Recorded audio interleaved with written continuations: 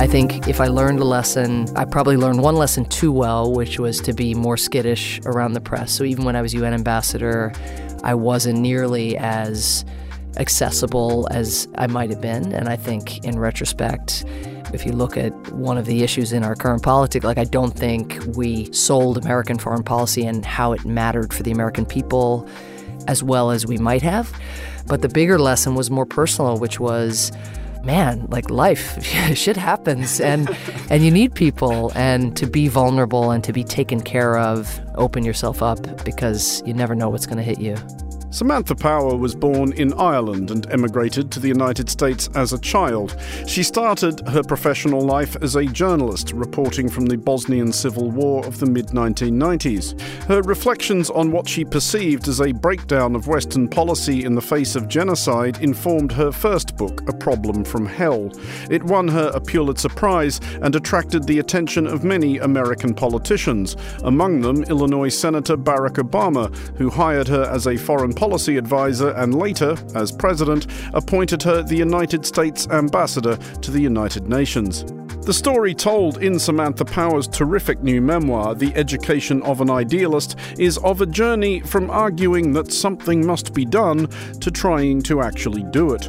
I'm Andrew Muller. Samantha Power joined me at Midori House here in London for The Big Interview. Samantha Power, welcome to The Big Interview. Great to be here.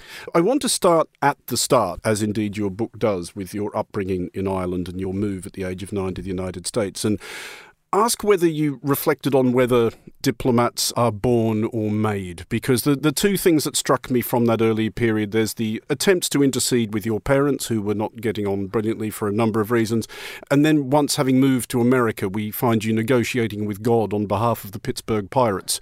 Successfully, I might add, in the 1979 World Series. Did you start thinking that where you ended up was kind of where you were always destined to go? No, not in 1 million years. I hadn't thought of my, kneeling down to pray for the Pittsburgh Pirates as my first summit with and one with God. I wasn't entirely sure he was listening. But I think coming from elsewhere at whatever age and having family and close family ties somewhere else in some other part of the world certainly makes you more outward oriented than you would otherwise be. So I probably had an eye on what was happening around the world more than I would have if I'd grown up in a more sort of traditional American household. But later, when I moved away from wanting just to be a sports journalist and broadcaster, which was really all I wanted, until my early 20s, but once I made the shift, then I look back and I see all of these precursors and less about negotiating, because I didn't succeed in saving my parents' marriage, but more putting yourself in the shoes of others, which I think is a key ingredient to being an effective diplomat, is to be able to not simply judge the positions of someone on the other side of the table, even if it's the Russian ambassador and you want to strangle him at some times, but in fact say, I wonder what it'd be like to be getting instructions from Putin. I wonder what it'd be like, to have this nationalist sort of surge in my country and then be confronted with this American who's on a public stage denouncing you and what your country is doing, but then you, being the Russian ambassador, wanting to find a source of cooperation with her. I wonder. I think to be able to bridge those distances, I don't know, maybe being an insider, outsider, insider, left me with that, which I think did help for diplomacy. On the coming from elsewhere thing, though, I want to ask specifically about the elsewhere you came from, which was the Republic of Ireland, and whether you think that ended up being an advantage, first as you seek to make your way as a foreign correspondent in Bosnia in the mid-90s, as many journalists of that generation did, but later then working as a diplomat on behalf of the United States, whether you thought it was an advantage or a disadvantage or indeed any kind of thing at all to think that maybe I'm approaching these things like an Irish person, not necessarily like an American. It's a thing I wonder about, because having reported from a few places in the Balkans and the Middle East where you keep running up against the sort of in-baked ancient hatreds, or even indeed in Northern Ireland, I've often wondered whether being an Australian, as I am, is some kind of disadvantage, because I don't really have a frame of reference for a lot of the things these people are talking about. And American journalists I know have sometimes said the same thing. Well, I think that conflict, even though it never affected me or my closest loved ones, but was never something that I thought of as necessarily, quote, over there. So just because the Troubles were so nearby, I mean, I write in the book about how 1974, the year of my brother's birth, there was a big explosion and terrorist attack in downtown Dublin, very near to where we lived. So that sense of vulnerability, the sense that even perfectly reasonable, civilized people can spiral into violent periods. I probably carried that with me somewhere, such that then when I went to Bosnia, and then I had both my Irish passport and my American passport, people would say, well, you're Irish, you understand. There was the great saying in the Balkans that I've also heard applied to Ireland, which is nothing learned, nothing forgotten. The role of history in the present. But when I got to the UN, I think whether it was specific to Ireland or just that I was an immigrant was definitely a source of strength. Not so much for me, maybe it was for me at the margins, but the idea that America is a country that has immigrants at its core, such that not just me, but Madeleine Albright, a Czech refugee, Zalmay Khalilzad, who'd come to the United States from Afghanistan, who was George W. Bush's UN ambassador. I mean, the number of people who commented on just like what a symbol it is of what has been, until quite recently, a proud American strength, which is this pluralism and e pluribus unum, and we all come together. And then not only do we come together, but it's our immigrants who are the face of our country at the UN.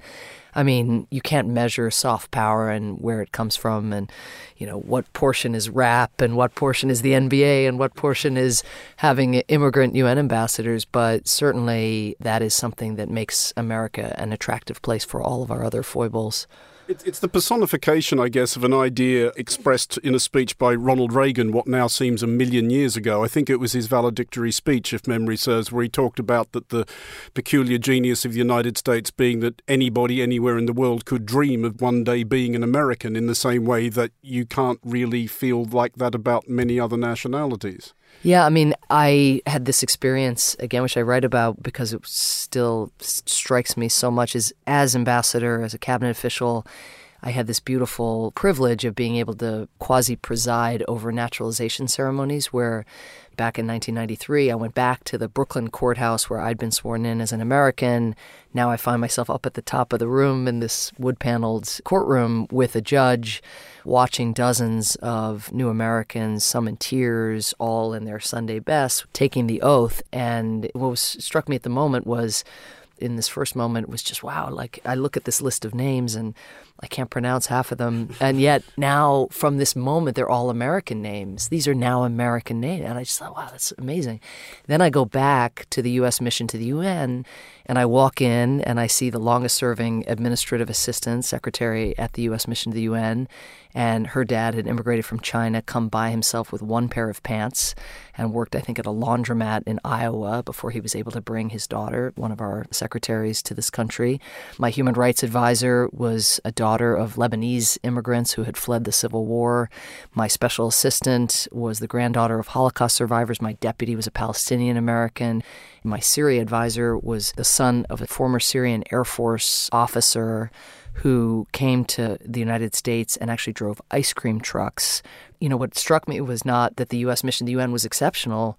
Pretty much any office building, at least in New York, but in much of America, you're going to find that kind of lineage where everybody's either an immigrant or a descendant of an immigrant or just a couple generations removed, and including, of course, at the White House with the spouse of the current president, right, is not only an immigrant herself, but brought her family through this so-called chain migration to America. So it just is kind of crazy now that this has become something that some Americans, including our president, want to walk away from and somehow see as a trend to be bucked when it's too late for that. I'm afraid, like we're in, the country as a nation of immigrants is not going to change. I'll come back to the UN. I wanted to go back first of all to Bosnia, where you were working quite successfully as a freelance journalist during the war. Was there a particular point you can recall at which you decided that being a journalist was never going to be quite enough? Because it always strikes me that there's an interesting transition which some people make and some don't. There's a big undertow of a lot of journalism, and there certainly was about a lot of the reporting from Bosnia that something should be done. Was there a moment at which you can remember thinking, maybe one day I should be one of the people who does it? Yes. I think there was no grandiosity in the moment. There was no, and thus I will one day. I didn't have any sense that this could happen exactly. But initially, when I got to the former Yugoslavia, I and my colleagues not only had the sense, as you rightly say, that, quote, something should be done, even if we were ill-informed on precisely what that something should be, but we had that sense. But we also, the locals whom we were interviewing about horrible events were incredibly generous with us and patient with us, even having suffered unspeakable tragedy themselves, like even in the immediate wake of the loss of a loved one, bringing us in, telling their story in the hopes that the Do Something Brigade or the Laptop Generals, that we had all these nicknames, but that our stories would move policymakers. And I think in the second half of my time there, toward the tail end of my time there, they gave up. They gave up on our governments and thus kind of gave up on us as messengers. And so I did have this experience once, and I even, it's painful to go back to your journals at any point in your life. It's especially painful to go back to journals in your early 20s. But where I'm watching Warren Christopher and the Russian foreign minister and other ministers come for one of these interminable junkets that aren't really helping anybody, but, end up being a photo op for war criminals. And I actually write in my journal, I feel the impotence of my words. Nothing we say matters. Maybe one day I need to be on that side of the microphone, because I was in the scrum around it with my tape recorder out listening to these guys.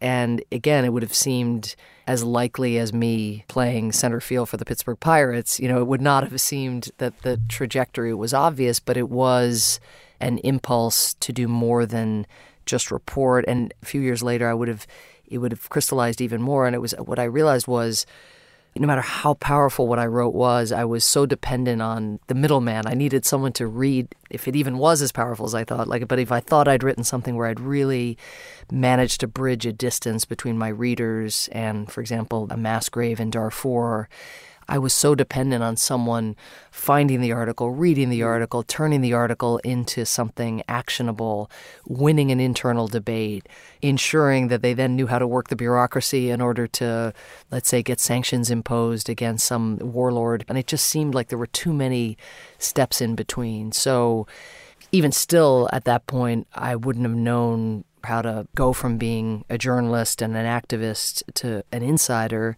And so I still, against that backdrop, needed a lucky break. And of course, the lucky break was that Barack Obama reached out to me.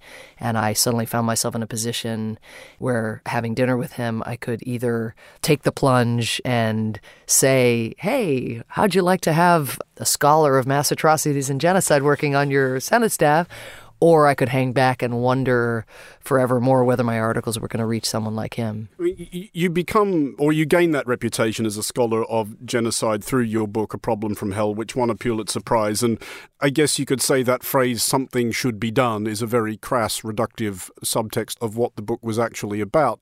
Did not your later life in actually making policy, but researching the book, talking to people who'd been in those rooms where they have to make that decision, did that modify your views on the practicalities of intervention?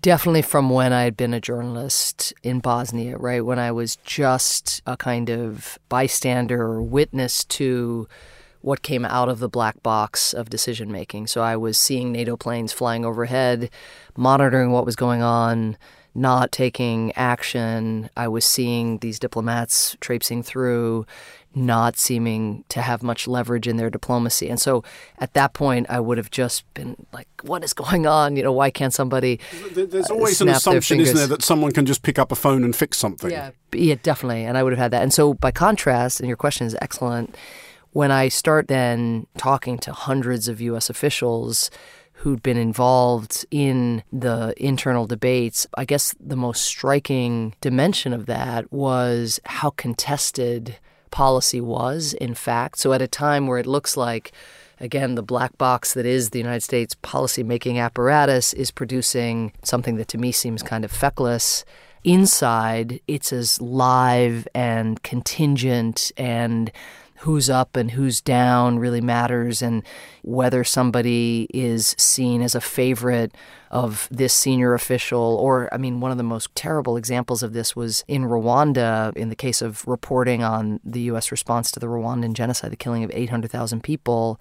The lower level officials, having seen what had just happened in Burundi, where far fewer people were killed, but tens of thousands of people had been killed in genocidal killing, and there had never been even any after action, any press coverage really about any, quote, failure or any questions raised about whether more should have been done. And so when Rwanda started talking to these officials and just hearing that they just assumed that nobody at the White House would be terribly interested in what was happening in neighboring Rwanda, and especially because it was also Hutu-Tutsi killing, again, different dynamics in many ways, but they just thought people didn't care about Hutu and Tutsi in Burundi. Why would they care about killings in Rwanda? And so that kind of self-censorship, it was the humanity of each of the agents and actors behind the curtain that really struck me. I mean, they were just people with foibles and vulnerabilities and insecurities, and people who were reading signals that the signal sender didn't even necessarily think that they were,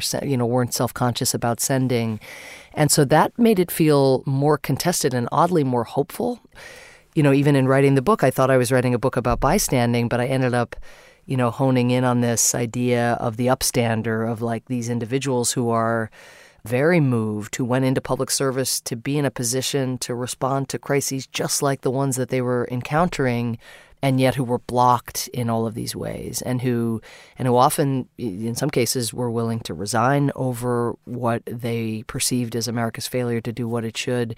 But more often than not, they would stay and just kind of marginalize themselves by being seen as too emotional or too attached to the people in a particular country. And so seeing the humanity of policymaking, I think, is something that also helps then situate your advocacy on the outside, because then kind of what are the walls they're bumping up against. I mean, they're not looking away because they sort of woke up in the morning and said, oh, let's allow the Rwandan genocide today, right? Everyone has other aspirations, and they're incommensurate values and interests that are competing in this kind of internal scrum.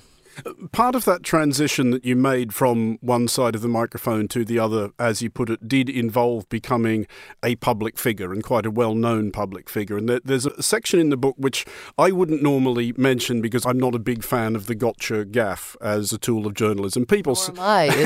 It'll shock you to hear. But people say stuff, and it's not always what they necessarily meant to say, and quite a lot of the time it doesn't really mean anything. But during Barack Obama's campaign for the Democratic nomination, which he eventually secured, you made that offhand remark to a Scottish journalist referring to Hillary Clinton as a monster, which did instantly make you the catch of the day. I don't know, was it ever a gate? Was it Monster Gate? Did it deserve the gate? It certainly was in my own mind and in my family's mind. But Monster Gate you do write about in the book at some length and quite nakedly about what an extraordinary ordeal that was, to turn on the news and see all of a sudden I'm the story. In retrospect, though, do you regard that as kind of inoculating? You got through that and survived, therefore, whatever. It probably should have been, and I don't know exactly why I remain, kind of on the verge of believing or expecting that something terrible is going to happen when you least expect it. I mean, what was interesting about that moment was that my life had changed so much in a short period of time by virtue of meeting Barack Obama. I mean, I went from being a critic of American foreign policy, working alone as I had as a journalist and as a professor and as an activist, to suddenly being part of a team. It was there was like a great solidarity in that team in particular because it was such an insurgency. Nobody really expected Obama running for the first time as a first-term senator to give Hillary Clinton a real run for her money, and we were behind 30 percentage points at different times in the race.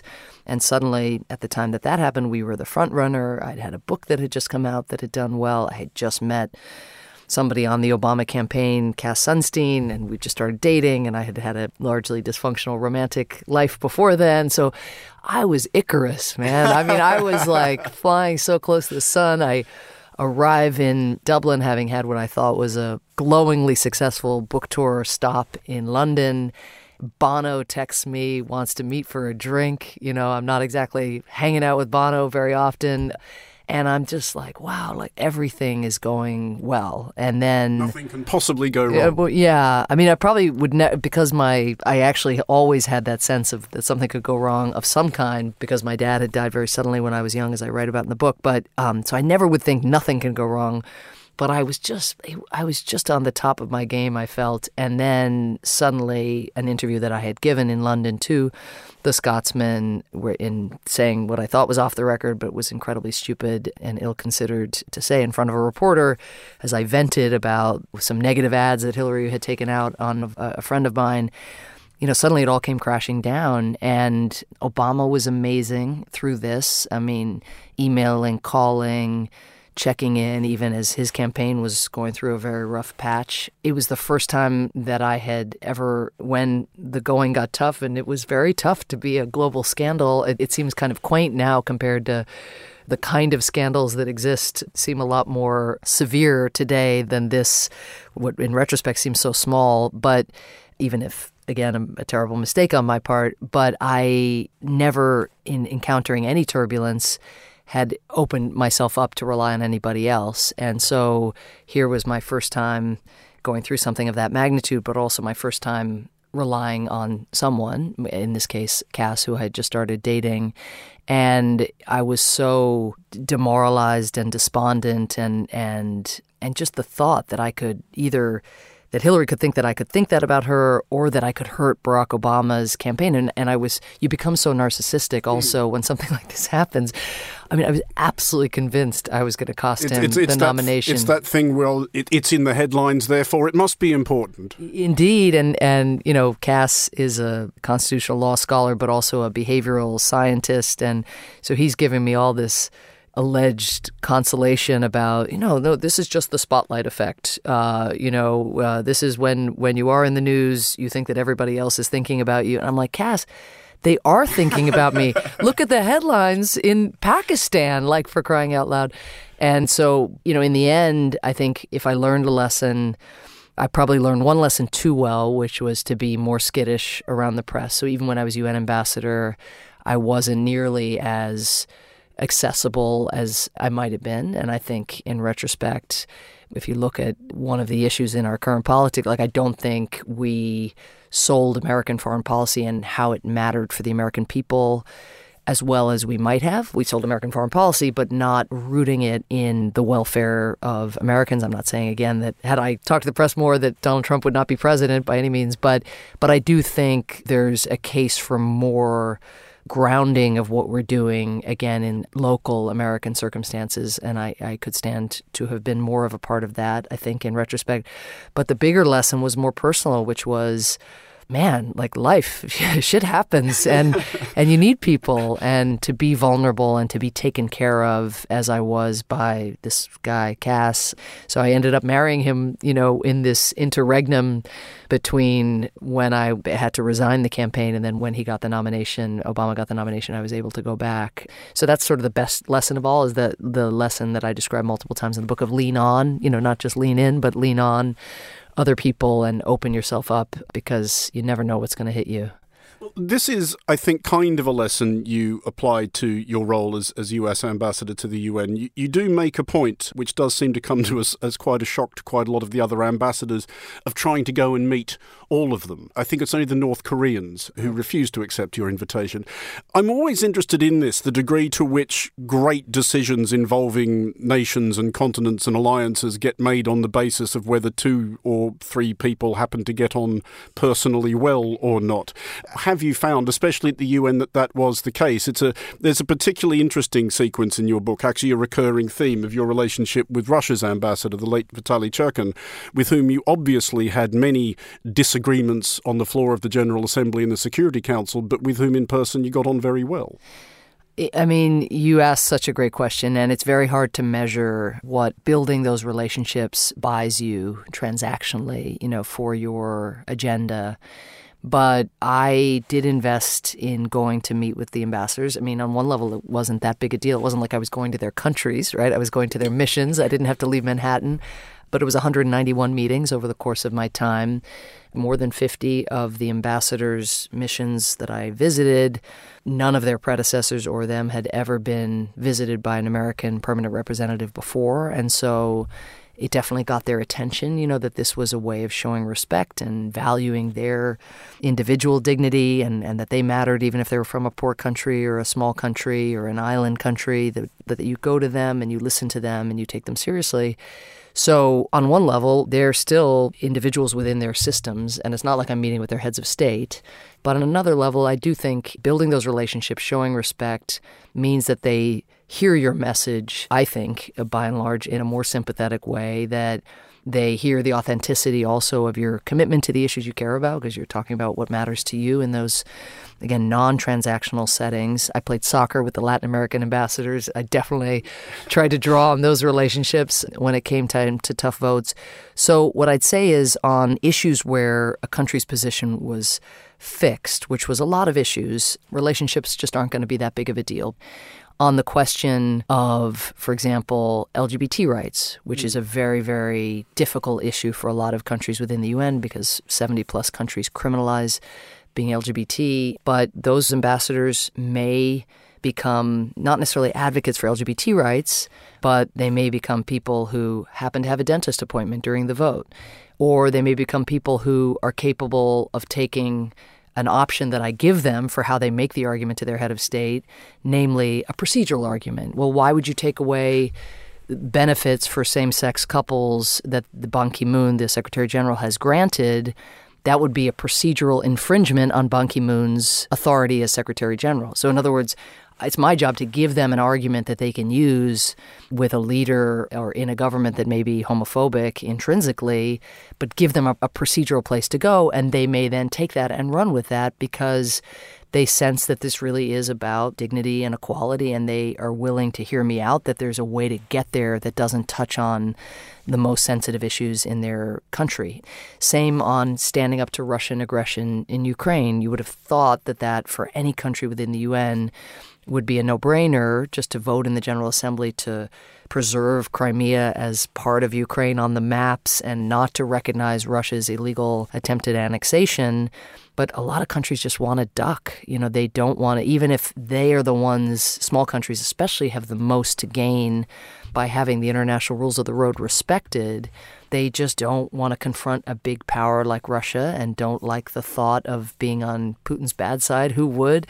And yet I felt like I got the most sympathetic hearing I could and managed to mobilize, I think, through these relationships, largely more than 100 votes, which ensures that the maps, no matter what Putin does on the ground, will not change, which, again, is mainly symbolic on one level, but it means that Ukraine will retain this historical claim for a time where maybe someone like Putin isn't governing Russia.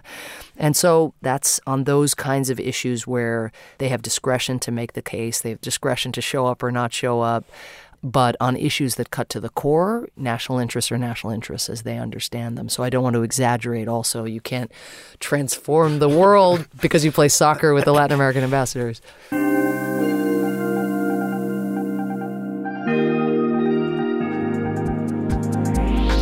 Thanks to Samantha Power for joining us on The Big Interview. Samantha's terrific memoir, The Education of an Idealist, is published by William Collins and out now. For more from Samantha Power, including a longer discussion on US foreign policy and more, stay tuned for a special upcoming episode of The Foreign Desk. The Big Interview is produced and edited by Yolin Goffan. I'm Andrew Muller. Thanks very much for listening.